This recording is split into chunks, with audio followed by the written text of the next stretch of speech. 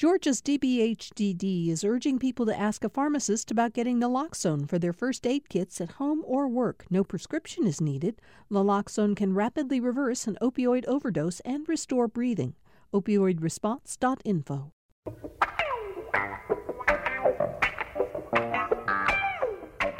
I don't doubt for a minute that it is possible to overuse the word historic today, and we will hear that word as coverage of the inauguration continues this afternoon and this evening when the new president attends a big celebration that will mostly be virtual, of course. But since it's still only, early in the day, we're going to use the word historic again, because that is certainly what today is. In a few hours, Joe Biden sworn in as the 46th president of the United States. I think we're all waiting to hear what he is going to say in his inaugural speech. Even as the Capitol is under heavy guard and surveillance, it's a chilling picture. It's an eerie picture to look at the mall and the United States Capitol building today. Meanwhile, in his final hours in office, President Trump granted pardons to 73 people, commuted the sentences of another 70, including some non-violent drug offenders. There were some noteworthy names. Trump's former chief strategist, Steve Bannon, one of his top fundraisers, Elliot Broidy, and the musician Lil Wayne, who caused a lot of controversy when he essentially gave his support to Trump in the re-election campaign. Also, we don't want to forget to point out that this is the day that Georgia's 2 United States senators will be sworn in. Later this afternoon, the new Vice President, Kamala Harris, will swear in Jon Ossoff and Raphael Warnock. So we have a lot to talk about today and just the right panel to do it. Jim Galloway retired from the AJC on Friday, but we told you that he was going to continue, fortunately, being a part of this show. And Jim, there was certainly no way that we could do a show on this day without asking you to be a part of it. And I'm so glad you're here. Thanks for joining us today. What are your initial thoughts about today, Jim? Well, I want to watch Republicans, quite frankly. I want to watch. As we're recording this, Joe Biden is attending a mass with Kamala Harris, and I think it's significant that Mitch McConnell is with him, and his wife Elaine Chao, the former transportation secretary. So I think that sends a signal. I want to believe that Republicans understand that the days of total warfare in Congress are over, and it's time to maybe do what we can for everybody to do what they can to cut deals on any number of issues. Yeah, and of course, that's going to be one of the biggest challenges that the incoming president faces, and we'll talk a little bit more about that as the show goes on today. We're also joined today by Dr. Andra Gillespie, professor of political science and the director of the James Weldon Johnson Institute for the Study of Race and Difference at Emory University. Andra, you're the political scientist. Is it correct to call this a historic day? Are all inauguration days historic? Is this one somehow have special significance? How would you evaluate that? I think every inauguration day is a historic day, but I think this one takes on a particular poignancy because of, the riot that happened at the Capitol at the site of where this inauguration is taking place a couple of weeks later, because of just how disruptive the Trump presidency was. Because of the significance of the issues that the country is facing at this particular moment. So, I was at the Capitol in 2009 when Barack Obama was sworn in, and that was significant not just because of the history of the first African-American president, but also because we were in the middle of the Great Recession. And so if we think about sort of the gravity of the issues that our country was facing 12 years ago, just multiply that by, a factor of 3. That's what Joe Biden is inheriting today.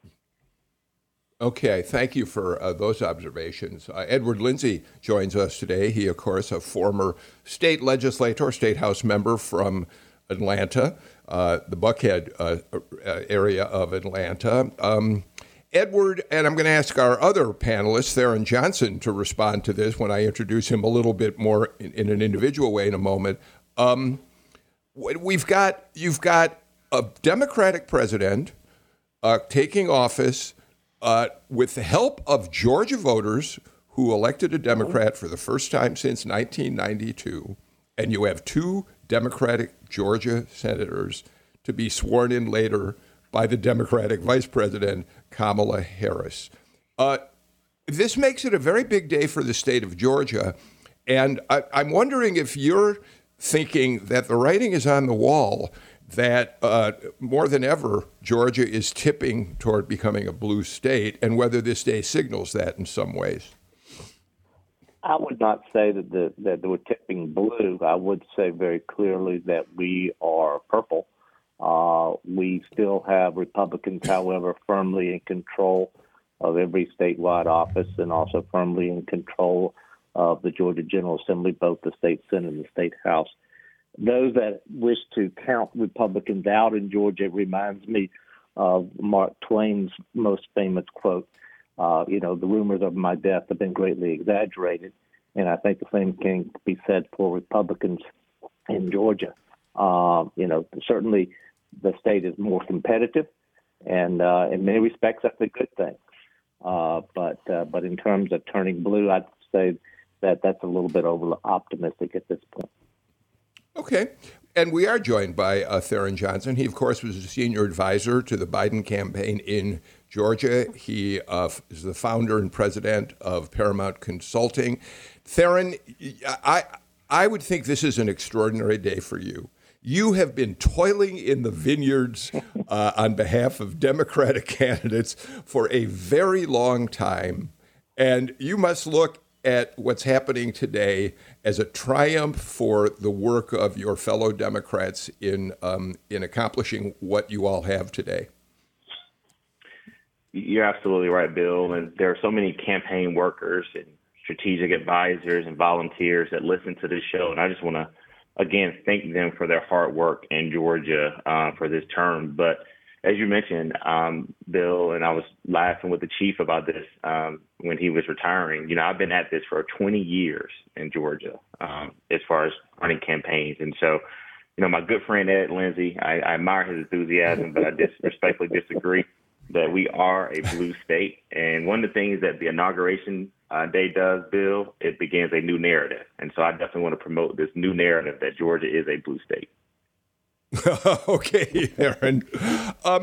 Jim, I want to mention, President Trump just flew out of Washington, out of Joint Andrews Air Force Base for the last time on Air Force One.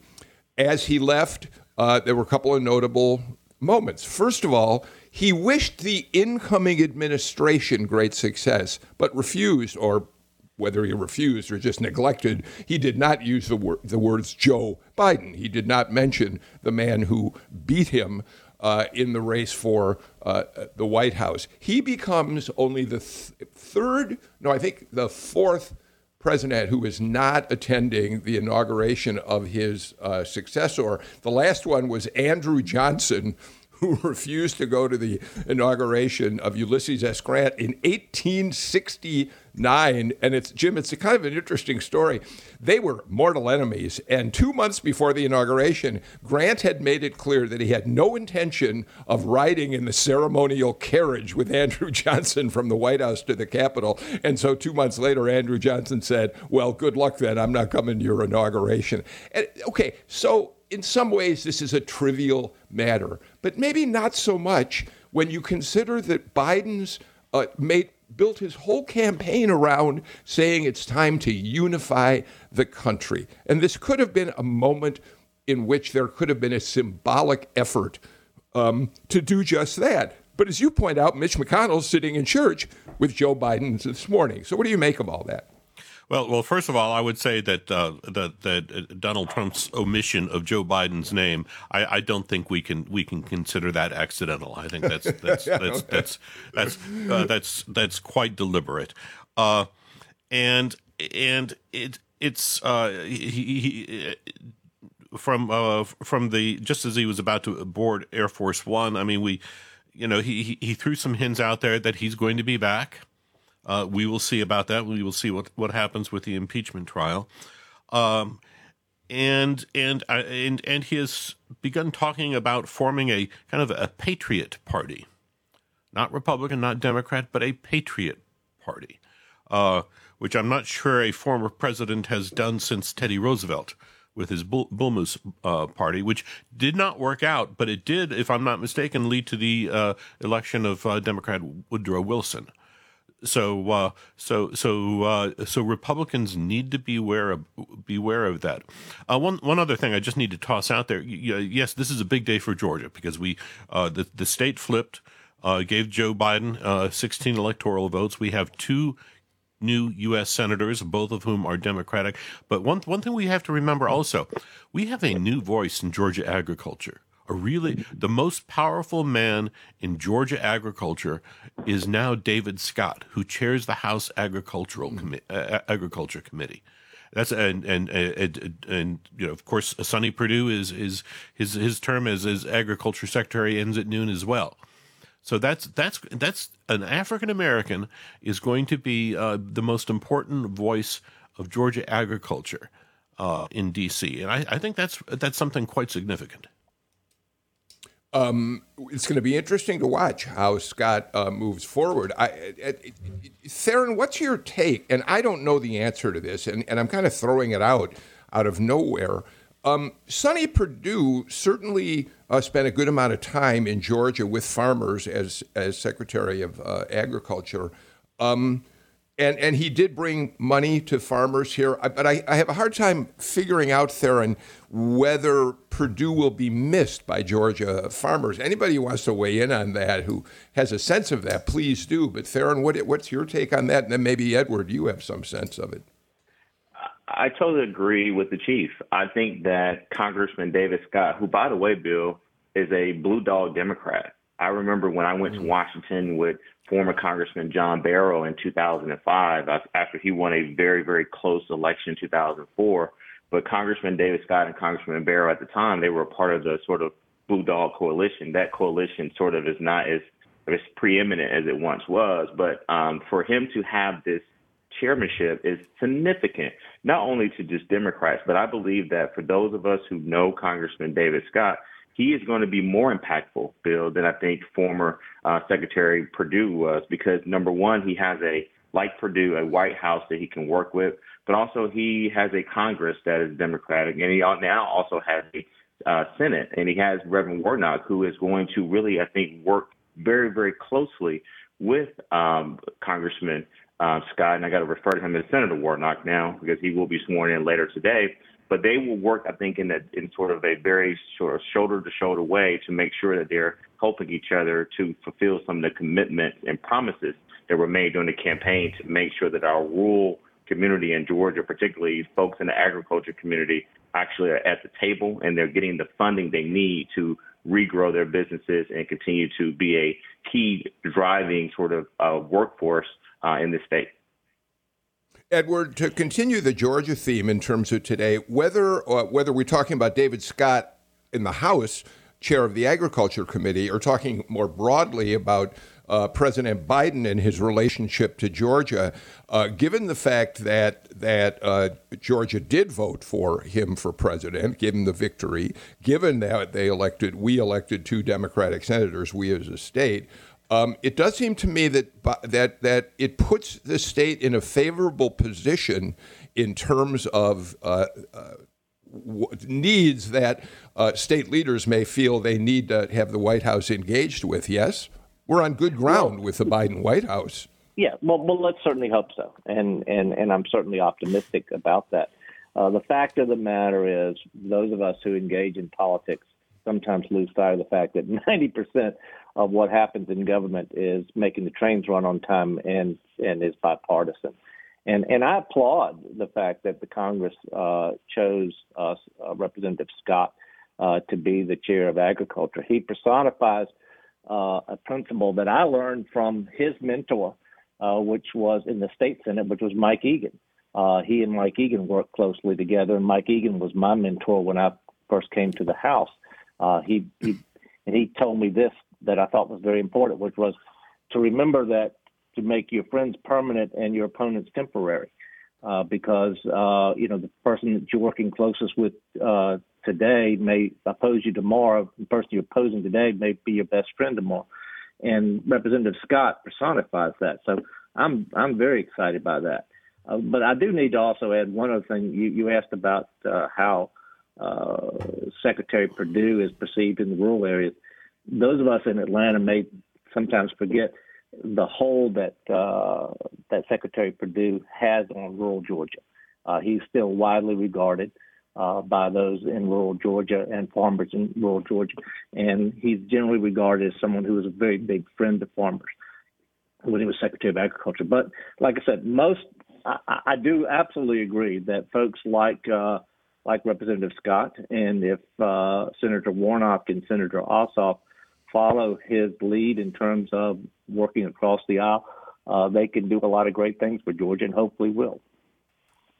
One of the things that I think is really important here is, while I don't want to be naive to the fact that it always helps to have friends and Georgians in high places when it comes to issues that are of concern to the state, one of the things that I'm looking for is a tonal shift, and that's also going to be marked by a shift in terms of how our federal government approaches us.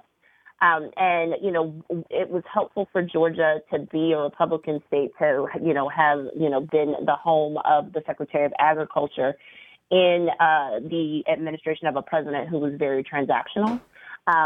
And so we benefited from being on his good side. There were places where, if there were a natural disaster in a blue state like California, for instance, there were serious concerns and discussions about whether or not they would get federal aid because Trump didn't like them.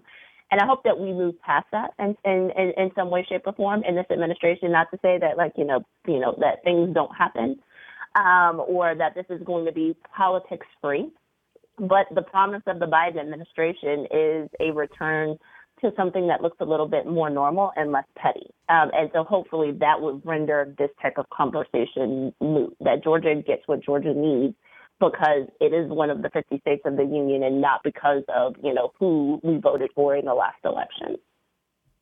So, Andra, as long as the ball is in your court, let me start this question with you. In some ways, I kind of bury the lead in the first part of our conversation by not talking more specifically about the fact that we're soon going to have President Biden sitting in the Oval Office. He's got many years of experience of working in a bipartisan way with members of the United States Senate. He built his campaign around working to bring people together, to bring decency back to politics, as he described it in the aftermath of Charlottesville when he announced her the White House. And then on top of this, we know that in this first day, he intends to take action on a number of issues that are not necessarily shared by both parties. He certainly some effort to get a new COVID relief bill will find support, certainly from Democrats. It's not clear how much support it's going to get from Republicans. He wants it's a $1.9 billion package. He's mobilizing to get the vaccine out much more broadly. We figure that's going to be a bipartisan effort. So just taking a look at a few of the things he wants to do, including saying he's going to propose a massive immigration reform measure. Just give us your initial thoughts on how difficult it's going to be for Joe Biden to start his tenure and establish some sort of bipartisan spirit. Well, I think it's going to be difficult. But that doesn't mean that it's not worth trying to do this. So, the job of today is to set a different tone. And we'll see sort of how effective that is. The challenge in the issue is, one, there's still a significant chunk of the people who voted against him who actually don't believe that he is the legitimate president of the United States. And we want to see how long that sentiment actually persists and whether or not that actually eggs on leaders in Congress to be uncooperative. And then while Joe Biden is a very experienced hand, this context needs to be acknowledged. And this context is a very polarized environment. In fact, it's even more polarized than when he left office, in early 2017. And so he's going to have to figure out how to navigate that. And so, I think the strategy of reaching out to Republicans, of seeking bipartisanship, makes sense to at least give people the chance to work together But I think the question comes as to what happens if they choose to not play ball. And so if we see continued sort of obstruction, if we see people sort of, fighting for the sake of fighting in order to maintain their own partisan position, then I think the true test of the Biden presidency is how he responds. Does he go unilateral and go executive orders, or does he, try again, or does he vote? And we'll just have to wait and see. One of the things I would say, Bill, is that I have mixed emotions. I don't know if you remember, it was on this show, Bill, 4 years ago, when I came on after Hillary Clinton was defeated, and I promised you and I promised everyone that I was going to get in the game next time and that I was going to work hard to make sure that we regained the White House. And so the mixed emotions that I have, and to listen to Dr. Gillespie, who always does a wonderful job of just stating the facts and staying in the middle. But I do have to say that Democrats right now, we feel very emboldened. And we want to hear from President Biden. And I think the speech that we will hear today will be one that is uniting the country. But also, I think that you'll see moments and hear moments where he will definitely appeal to a Democratic base. We cannot forget that actually voted in a very, very high number to make sure that he won. I mean, if you just look here in Georgia, where you had African Americans go from 27% to 31% in voter turnout, and you saw an increase in Asian voters and Hispanic voters in the state of Georgia. And we actually brought some moderate Democrats, most of whom are white and college educated and suburban women, back to the Democratic Party. And so while I think he will focus on uniting the country and have a very moderate speech, we've got to make sure that we keep the base very motivated. But I think the second thing to what Dr. Gillespie, and I think Jim touched on this as well, is that I'm just really happy to begin this new journey, not only as a Democrat, but as an American, to have a president and a vice president bringing people together, being a president and vice president for all Americans. And there are going to be turbulence along the way. I just want to remind a lot of our Democratic listeners that, Joe Biden is going to have to govern. And I think that's the one big thing that we have to prove. We've proved that we can win campaigns in the U.S. and particularly here in Georgia, but now we got to show that we can govern. One thing that we haven't talked about, and Ed, you can weigh in on this too, and it happens with every new administration, and it happens at a gubernatorial level too. One of the first things, aside from this slew of executive orders that Biden is going to issue on whether it's on COVID or voting rights or oil drilling or whatever, is that his administration is going to conduct an audit to see what the state of the federal government is right now, because this transition has been so rocky. It's been information deprived. And generally, when the first thing an administration does when it comes in is it tries to figure out where the government is and what blame can be laid on the past governments to give the newcomers a freer hand. And Edward, you have to have seen this before too. Yeah, well, the difference between Biden coming in and some of the other folks who've come in to the presidency. Number one, you're right. This has not been a smooth transition, and that's extremely regrettable, and it goes against history in terms of what we've seen in modern times, in terms of the graciousness that folks on the way out have shown the folks on the way in and the cooperation shown, and that is regrettable. However, President Biden is not a novice. He's not coming from a governor's position. He's not coming from the private sector who's never governed before. He is an insider in Washington. He knows where the bathrooms are. He knows where a lot of the bodies are probably buried. So to that point, I think that he does come in with certain advantages in terms of hitting the ground running. I do want to also address something that Theron said and Andrea said, to sort of temper my friends on the left and the Democratic Party a little bit. Remember that the Senate is evenly divided, 50-50, and the filibuster still exists when it comes to legislation.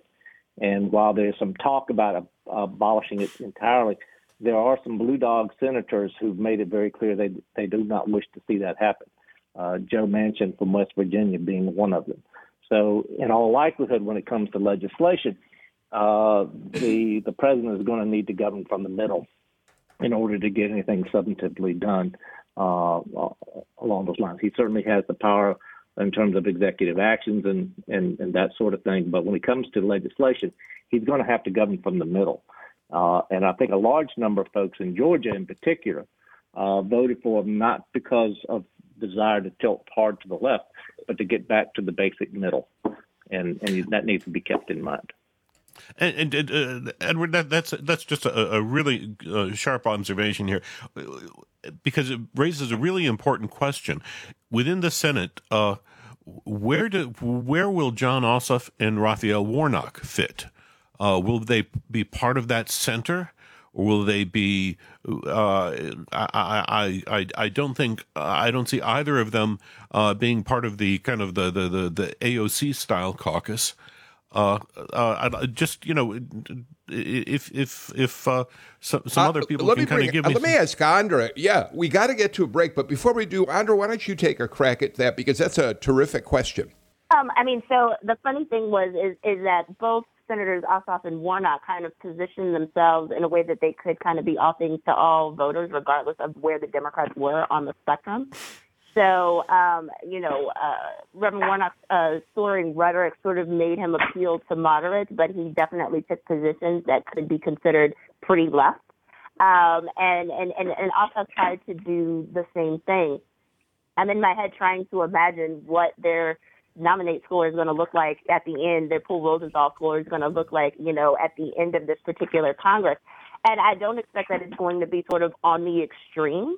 But it's a question of where are they going to deviate from voting party line. And right now, I can't imagine that. So it might actually end up being looking kind of left of center, right, if they actually are faithful Democrats and they vote the party line. So the irony is that when I think of that particular score in particular, if you vote against your party, that actually ends up making you look more conservative. So if you look at the scores of people like Bernie Sanders and AOC, they actually look somewhat moderate because they just don't vote with the Democratic Party on trade issues. And I can't expect that Raphael Warnock or Jon Ossoff would do something like that. I got to get to a break, but we have a lot more to talk about on this historic day in the United States and in Georgia. We'll be right back. Thanks for listening to Political Rewind. If you like this show, you'll also like Georgia Today. It's a daily podcast from GPB News, bringing you compelling stories and in-depth reporting that you won't hear anywhere else. Join me, Peter Biello, for this quick and convenient way to get the best of GPB News' extensive coverage of the topics that matter to you, delivered directly to your device every weekday afternoon.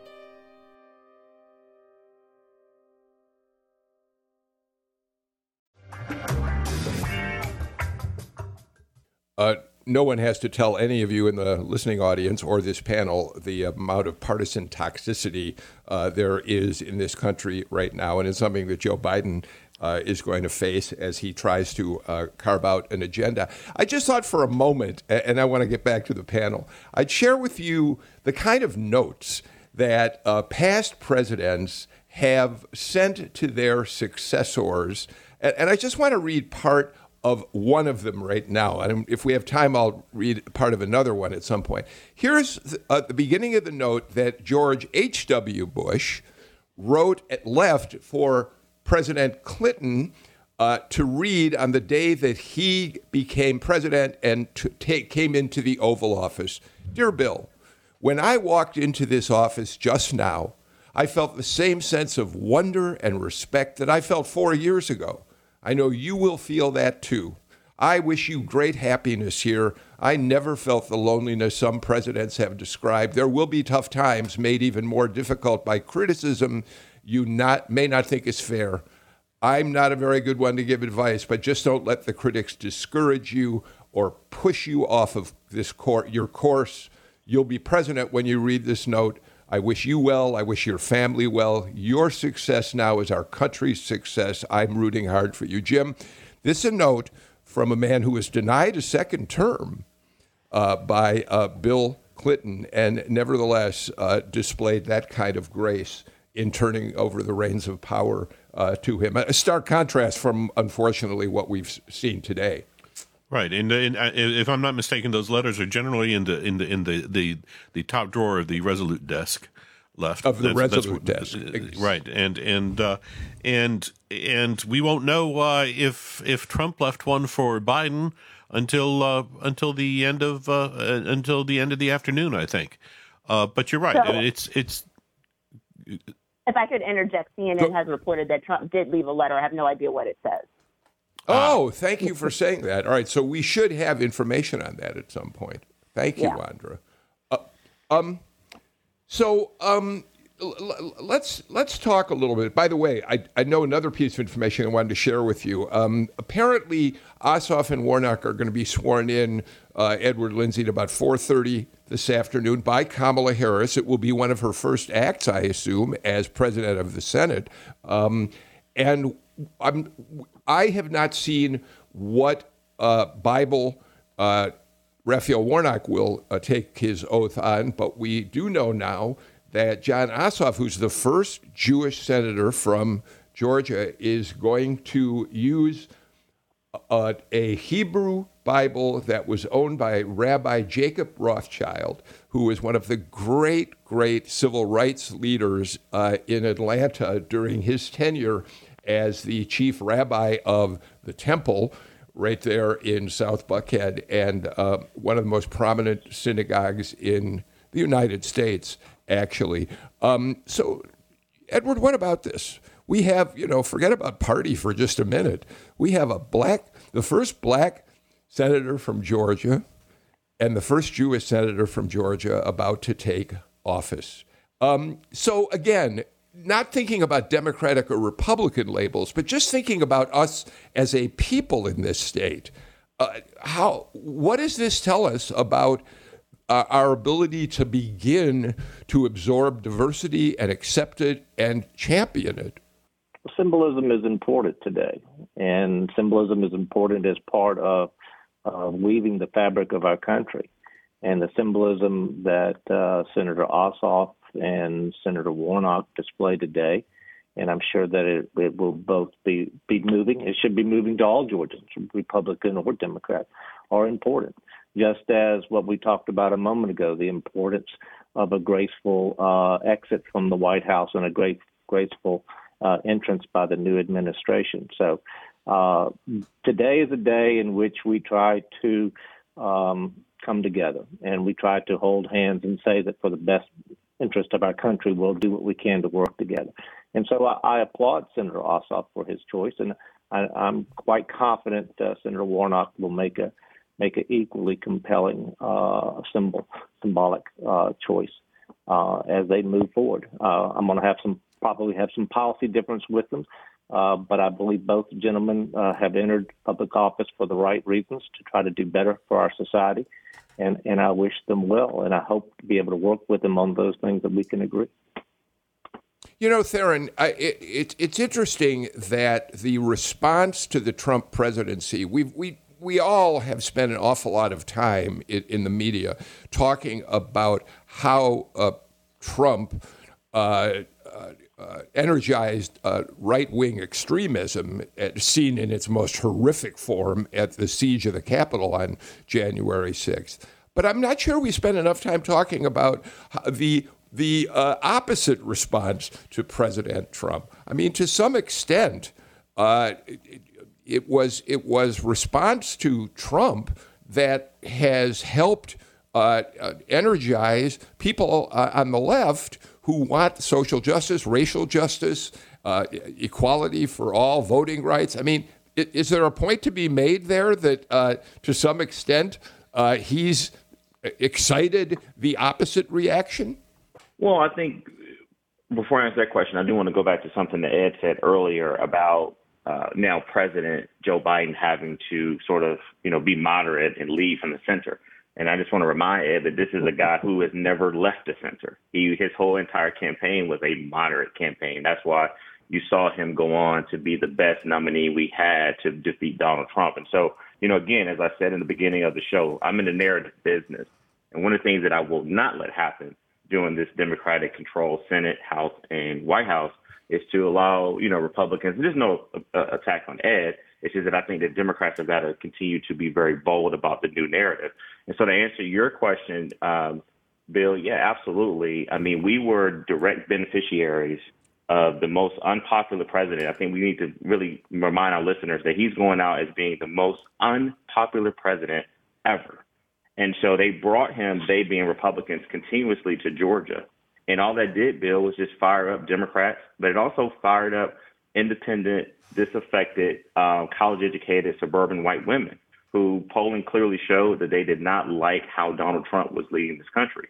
And so there was the fact that we had the most unpopular president on the ballot, but I think you cannot take credit away from Joe Biden. But more importantly, you cannot take credit away from Senator Warnock and Senator Ossoff, who I believe ran fantastic Georgia-based campaign. And something that Dr. Gillespie said early on that I think is so profound is that they didn't run a very left this campaign. Like their campaign, their messaging wasn't just totally in the left. I mean, they tried to have a moderate message. It's just, unfortunately, there was almost $1 billion spent collectively by the Republicans trying to make Georgians believe that they were radical and liberal leftist candidates. And so I think they will have no problem with governing from the middle and also picking issues where they can be with the more progressive wing in our party, but also with the more moderate portion of our party. But I think ultimately we've got to show that we can govern.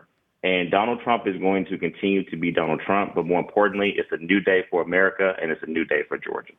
So, Bill, to answer your question, I do think that there are some ways that Donald Trump, by his divisiveness, by his lack of expertise, to be kind about it, certainly activated voters. What they saw was a stark contrast, and you either loved it or you hated it. When your emotions are high, when you feel very strongly about candidates, that's likely to increase your probability of turning out to vote.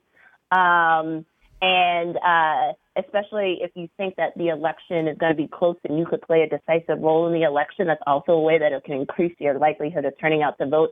And so we saw a very deeply divided country with really strong opinions on both sides really kind of, propel behavior. I also want to credit Barack Obama in some ways for the activism that we see. So as much as Obama has gotten criticism from the left, particularly the black left, about how he governed, his mere presence as president of the United States actually has an empowering effect that actually, I think, emboldened young African Americans to feel that they could agitate on the system. It started in his administration and it continued in the administration of Donald Trump.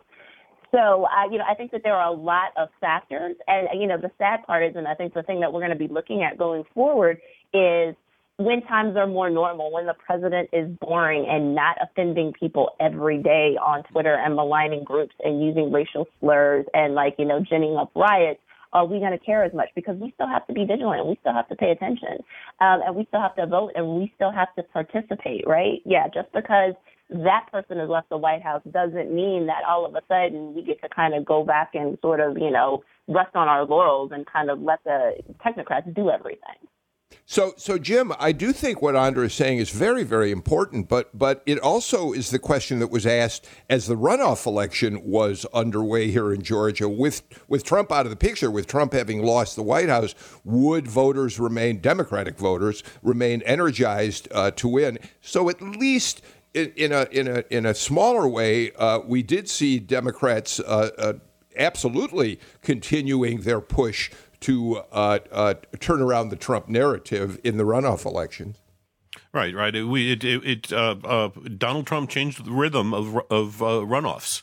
He held himself out there. He became the issue.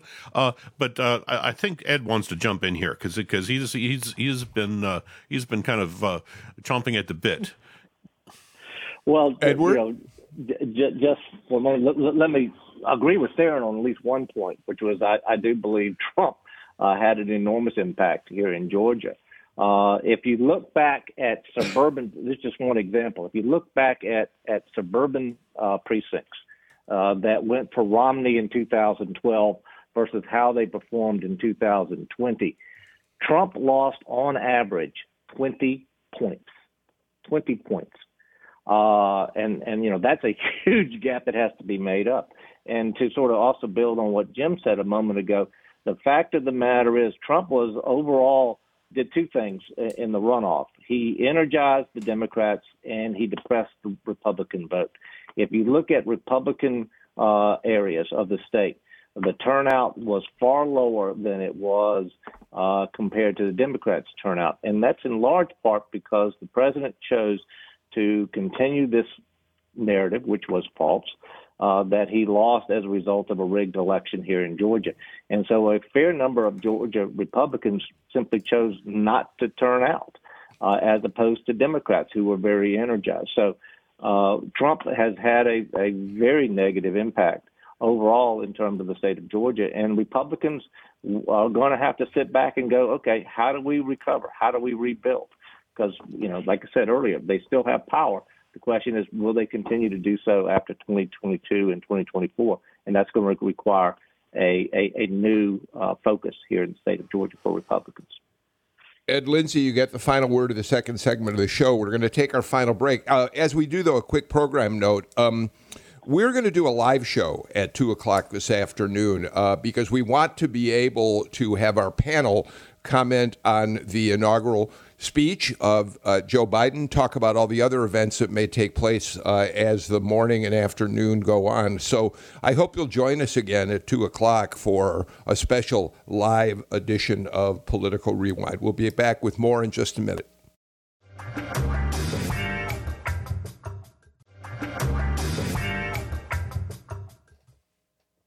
Dr. Andra Gillespie, Theron Johnson, Edward Lindsay, Jim Galloway join us today. Quick note, here's what President Clinton left in the top drawer of the Resolute desk for George W. Bush when that transition took place.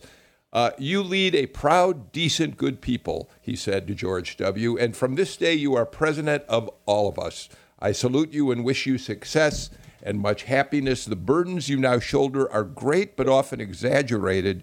The sheer joy of doing what you believe is right is inexpressible. My prayers are with you and your family. Godspeed. These notes are touching to read, I think, Jim. But let me move on to more practical political matters, if I may. How is we're waiting for Speaker Pelosi to transmit the article of impeachment to the Senate when a trial can begin. It has to be the Senate's first order of business once they get that article. And it does, to some extent, complicate the early days of the Biden administration as they try to get their agenda moving forward. How complicated is it going to become? Certainly in terms of the hope of trying to start unifying the country, Jim, if not the practicalities of getting legislation moving.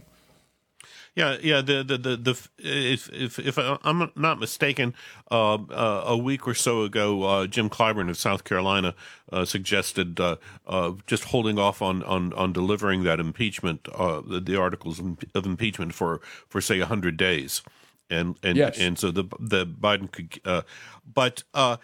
Look, it's I hate to say it, but I'm not sure that it's going to matter whether you take it up right now or not. We've had Joe Biden has already named his the Secretary for Homeland Security, and you already have Josh Hawley of Missouri, a Republican, one of those who tried to kind of stop the Electoral College count. He's already saying he's going to put a hold on it. So I'm not sure that a two-track approach really matters. The Clyburn argument is an interesting one, Edward Lindsay, but there are those who would say, well, look, you either take seriously what you have done in the House by saying that the president committed offenses so egregious he's got to be convicted, and to wait 100 days seems, to some critics, like a slightly cynical move. On the other hand, Edward, the majority leader, at least until noon today, till later this afternoon, Mitch McConnell, has now said he thinks perhaps there's good reason to convict the former president. He hasn't put it in those words, but he said that Trump did incite the riot. it would be in his best interest to see Trump completely out of the picture for 2024 and perhaps out of the Republican Party leadership role. Edward? Well, I've been kind of wondering whether or not secretly President Biden would have preferred them to simply censure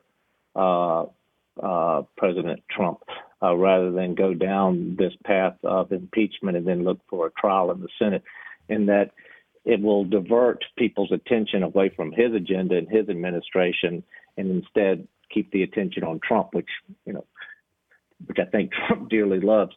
And I think there are a lot of Republicans out there who are secretly going, yeah, go ahead and convict.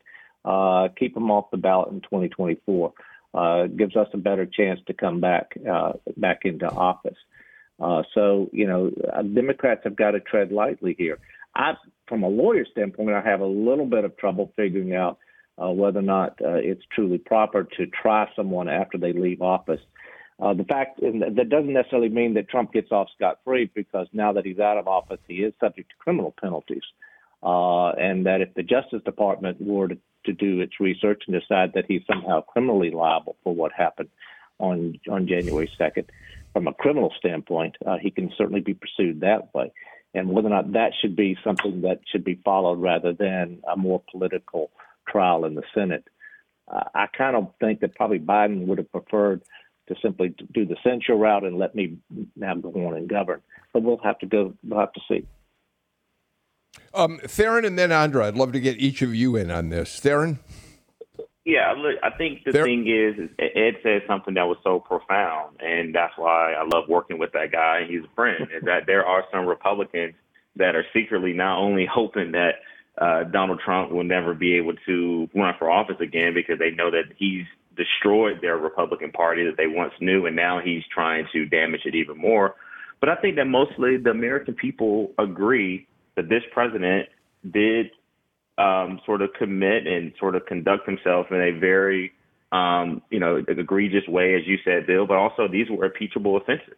And so while I think the 100-day strategy is the right thing to do to allow President Biden and Vice President Harris to get in there and sort of roll out some of their initiatives, I still believe that Democrats have got to fulfill the commitment to make sure that this president is held accountable. We cannot forget that on January 6th, this former president, soon to be, encouraged his supporters to go and do what they did. And so that, to me, will never be forgiven, and it should never be forgotten. So, I think, Ed raises a number of points, and I'm going through all of the sort of strategy pros and cons in my head. So, I think one of the bigger reasons is that I understand the concern about whether or not you can impeach somebody and then convict them after their term of office is ended. But I think the precedent that I think people are concerned about is whether or not that actually gives, future presidents the license to engage in impeachable offenses sort of like right at the end of their presidency and then somehow be able to get away with it. So I kind of view this as like a player getting fouled in a basketball game sort of with 1 second left, and they still actually get to take their free throws, even though technically, right, you're kind of out of regulation time at that particular moment. So, I think that's actually important. I think, the removal mechanism is only on the table if there's a conviction. You can't get that with the censure, and so that would be the other reason to go along with that. In terms of the timing of it, having my memory recalled or having other people tell me because I wasn't paying that much attention during the Clinton impeachment, where Senate business actually did happen in the morning and the trial happened in the afternoon, suggests that there is a way to do both of these at once. And it may make sense to be able to do that. I think it takes some of the showmanship out of it. The only argument that I can think of that would justify delaying the trial would be the investigation. And so, that could actually upend the nature of the chamber if it turns out that, there are members of, the Senate who were, involved in what's going on. And we don't have any proof of that. But since that allegation is out there, it should be investigated.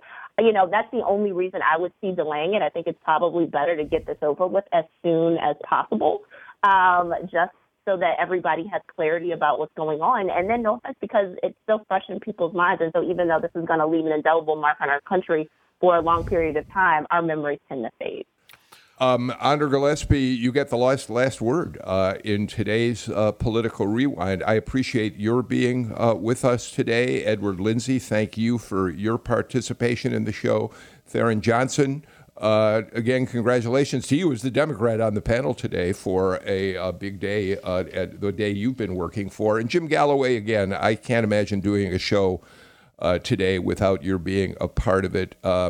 And as we know, you're going to continue joining us for Political Rewind every Monday, which makes me very, very happy. As we leave you today, we've been talking to you about sending us the things that give you small comfort in very troubled times. And I'm getting emails at my email address, bnigut@gpb.org. I want to read you just one of them from a listener who says, former poet laureate Billy Collins does a poetry reading Monday through Friday from 5:30 to 6 on Facebook Live. He's been doing it since last March from his living room. His wife, Susan, is his technical director. He reads his own poems and those of others, and she finds this very comforting every day. If you want to share your small comforts, you can do it by sending me an email, tweet us at PoliticsGPB.